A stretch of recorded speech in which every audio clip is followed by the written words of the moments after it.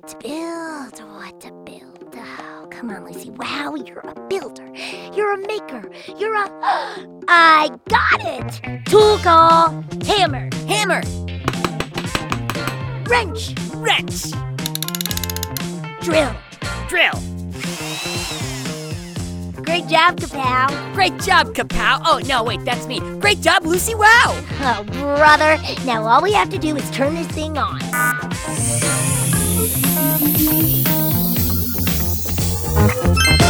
Let the show begin.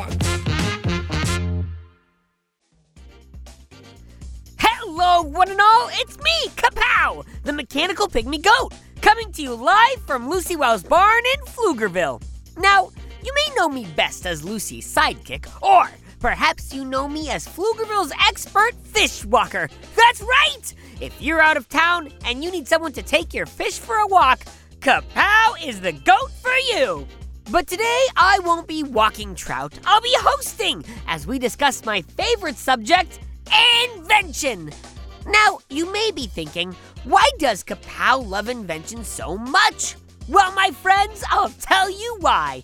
I love invention because I was invented. That's right!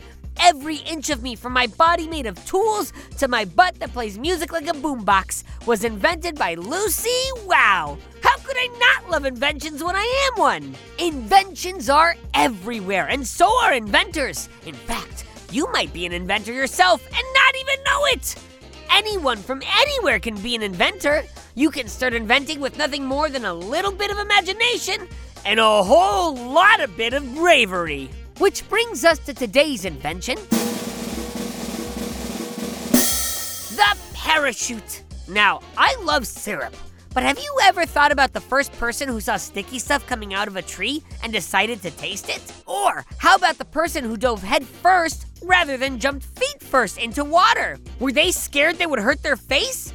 And who was the first goat to walk a fish? Oh, wait, that was me! It takes bravery to try something new. But has there ever been an invention that took more bravery to test out than a parachute? I don't care how many times you've done the math or how many crash test dummies you've tried. Jumping off something high with nothing but a piece of fabric to slow you down takes a brave goat. Now, it's not 100% clear who the first person, or goat, was to come up with the idea of the parachute. But the earliest mention of parachutes on record come from Leonardo da Vinci. Long before planes or helicopters, Leonardo imagined and sketched out a parachute in one of his journals from the 1400s. But he has never tested one out as far as we know.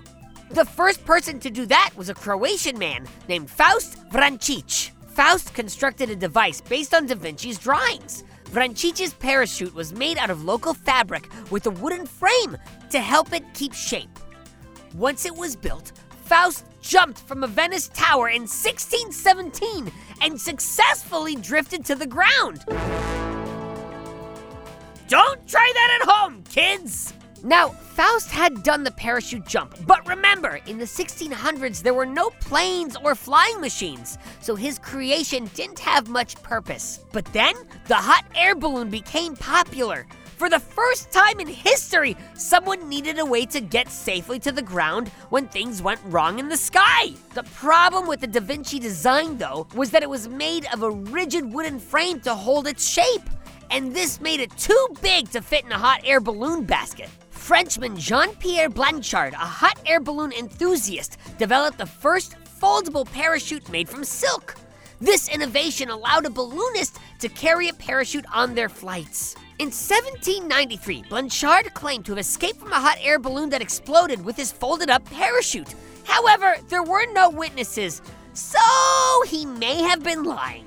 In 1797, Andrew Garnerin became the first person to jump with a parachute without a rigid frame with witnesses.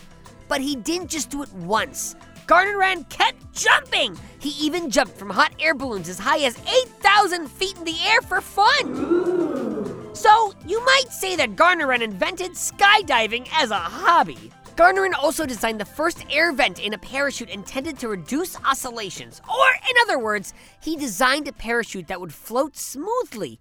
When opened, the Andrew Gardner parachute resembled a huge umbrella about 30 feet in diameter and was made out of canvas. But for all of his advancements, there was one thing that Gardner never was able to think up: the harness! A harness is part of the parachute that loops over your shoulders and body. Gardner and Anne Blanchard both had to hold onto their parachutes with their bare hands. Talk about holding on for dear life! In 1887, Captain Thomas Baldwin invented the first parachute harness. Now, you could wear a parachute on your back in case of emergency. Due to this innovation, by the time planes took to the air, parachutes were ready. While all of this was happening, Stanley Switlick owned a company called Canvas Leather Specialty Company that made items like leather hampers, golf bags, and mail bags. However, after Switlick saw his first parachuter, he switched to parachutes. The first parachute company was now making them in a hurry. But with all of these parachutes being made, he needed a way to test them out. So, in 1934, Stanley and his friend George Putnam built a 115-foot tall tower on Stanley's farm in Ocean County to use for test jumps. Who did the first public jump from the tower? Well, that was George's wife, the famous pilot Amelia Earhart. Witnessed by a crowd of reporters and officials from the Army and Navy, she described the descent as loads of fun. So that's right! Amelia Earhart is the mother of parachuting for fun.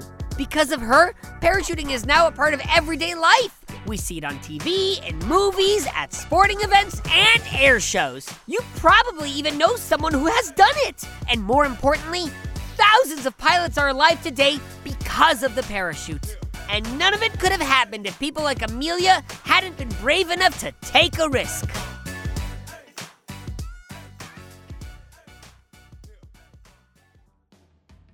Oh, hi there! Welcome back to Pflugerville. It's me, Kapow, the mechanical pygmy goat, beaming into your ears all the way from Lucy Wow's barn. You know, being Lucy Wow's sidekick is a lot of fun, but it's also a lot of work. With Lucy, every day is a new adventure in building and invention. But luckily, I've mastered the art of the power nap, which means I still have time for projects of my own, like...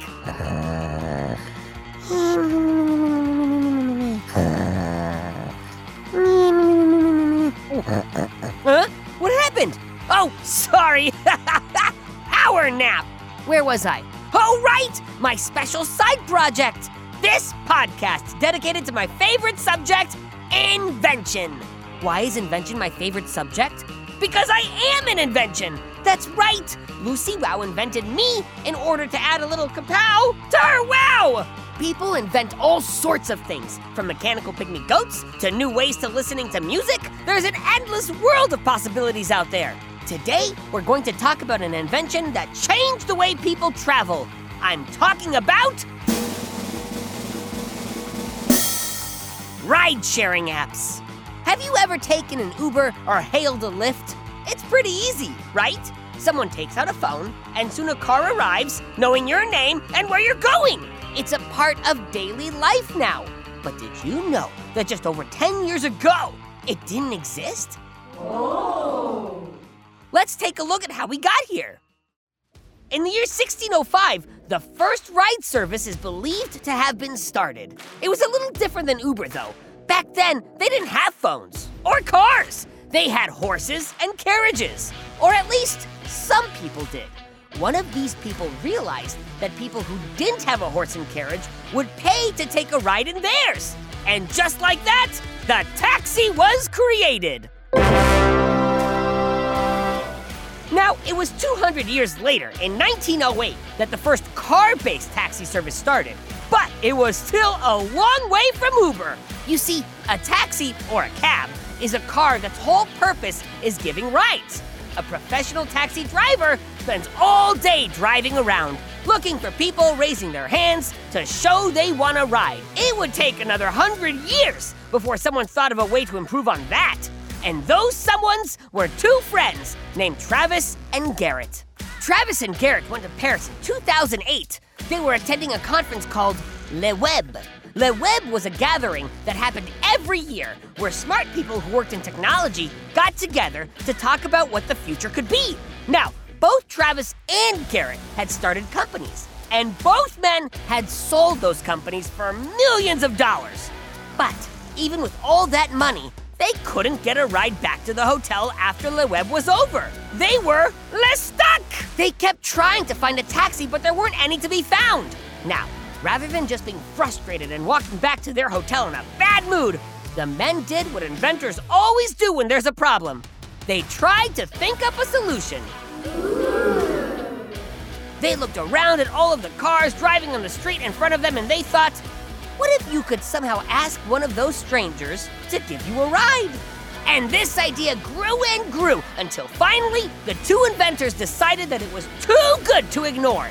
It was time to turn their idea into a reality. They decided to call the company Uber, which means better than the rest in German, and test it out in New York in early 2010 using only 3 cars. The way it worked was a driver would download an app onto their phone, and that app would notify them if anyone needed a ride. The app would tell the driver the person's name and their location, and give them directions to where they needed to go. Meanwhile, people who needed a ride could download an app that would find them one of those drivers. The test was a success, and so in May, they opened Uber in San Francisco. Suddenly, the road wasn't just full of strangers, it was full of friends who could give you a ride. With a tap of a button, a car could be ordered, a map would pop up, and the cost of the ride was charged to the card of the user. Wow! It was so easy and convenient that it was immediately successful. The idea that wouldn't stop growing became a company that wouldn't stop growing. Less than 2 years later, Uber had moved across the US and was in Paris, the city where the idea was born. Uber is now one of the most famous companies in the world, and it has expanded from giving rides to delivering food and renting scooters. It has drivers in over 900 cities worldwide and over 93 million monthly active users. And Uber's not alone. There are now companies like Lyft that also rideshare. We now live in a world where an app on your phone can bring you anywhere and bring anything to you with nothing more than the push of your finger. And all of it because 2 guys who couldn't get a ride home decided to invent a solution rather than complain or, walk. Oh, hi there! Welcome back to Pflugerville! It's me, Kapow, the mechanical pygmy goat, beaming into your ears all the way from Lucy Wow's barn.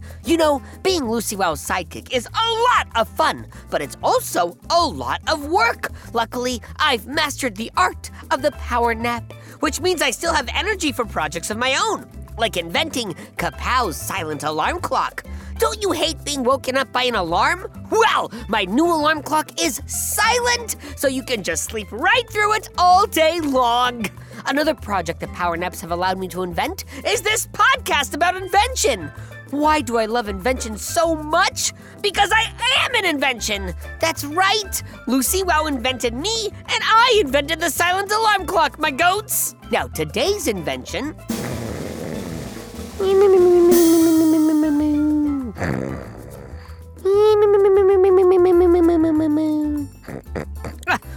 Sorry, power nap! Now, where was I? Oh, right! Today's invention is the bicycle. Everyone knows what a bicycle is. They're part of everyday life. There are all sorts. Road bikes, mountain bikes, even electric bikes. You may even know how to ride one yourself. But bicycles don't come from eggs like a chicken. Someone had to invent them. Though a bicycle omelet does sound pretty tasty. So let's take a look at who hatched this wheelie invention. Back in the day, if you didn't have a horse or a really big dog to ride, you were walking. But humans got tired of this pretty quickly and started looking for solutions everywhere they could. In the 1400s, Leonardo da Vinci designed the first bicycle. Wow! But Leo's design was never turned into a working model and was quickly forgotten. So, for 400 more years, horses stayed the only way to get down the road without getting your new sneakers dirty. But even though Leo's bike never came to life, his dream of spinning wheels wouldn't go away. Finally, in the early 19th century, Karl van Dries, a German baron, turned that dream into an invention he called Laufmaschine, or running machine. The running machine was made of 2 wheels that were held together with one long metal bar. The way it worked was the driver would straddle the bar and run with it between their legs until they had gathered speed.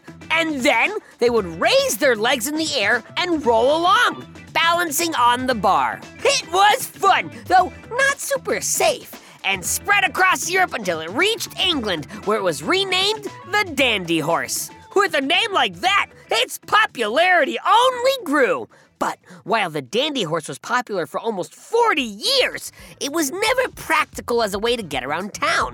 I mean, how would you feel running to school carrying a giant stick with wheels? But then, Pierre Michaud and Pierre Lallemand came up with an idea that changed the Dandy Horse into something even dandier. They attached pedals to the front wheel and installed a driver's seat on the support beam.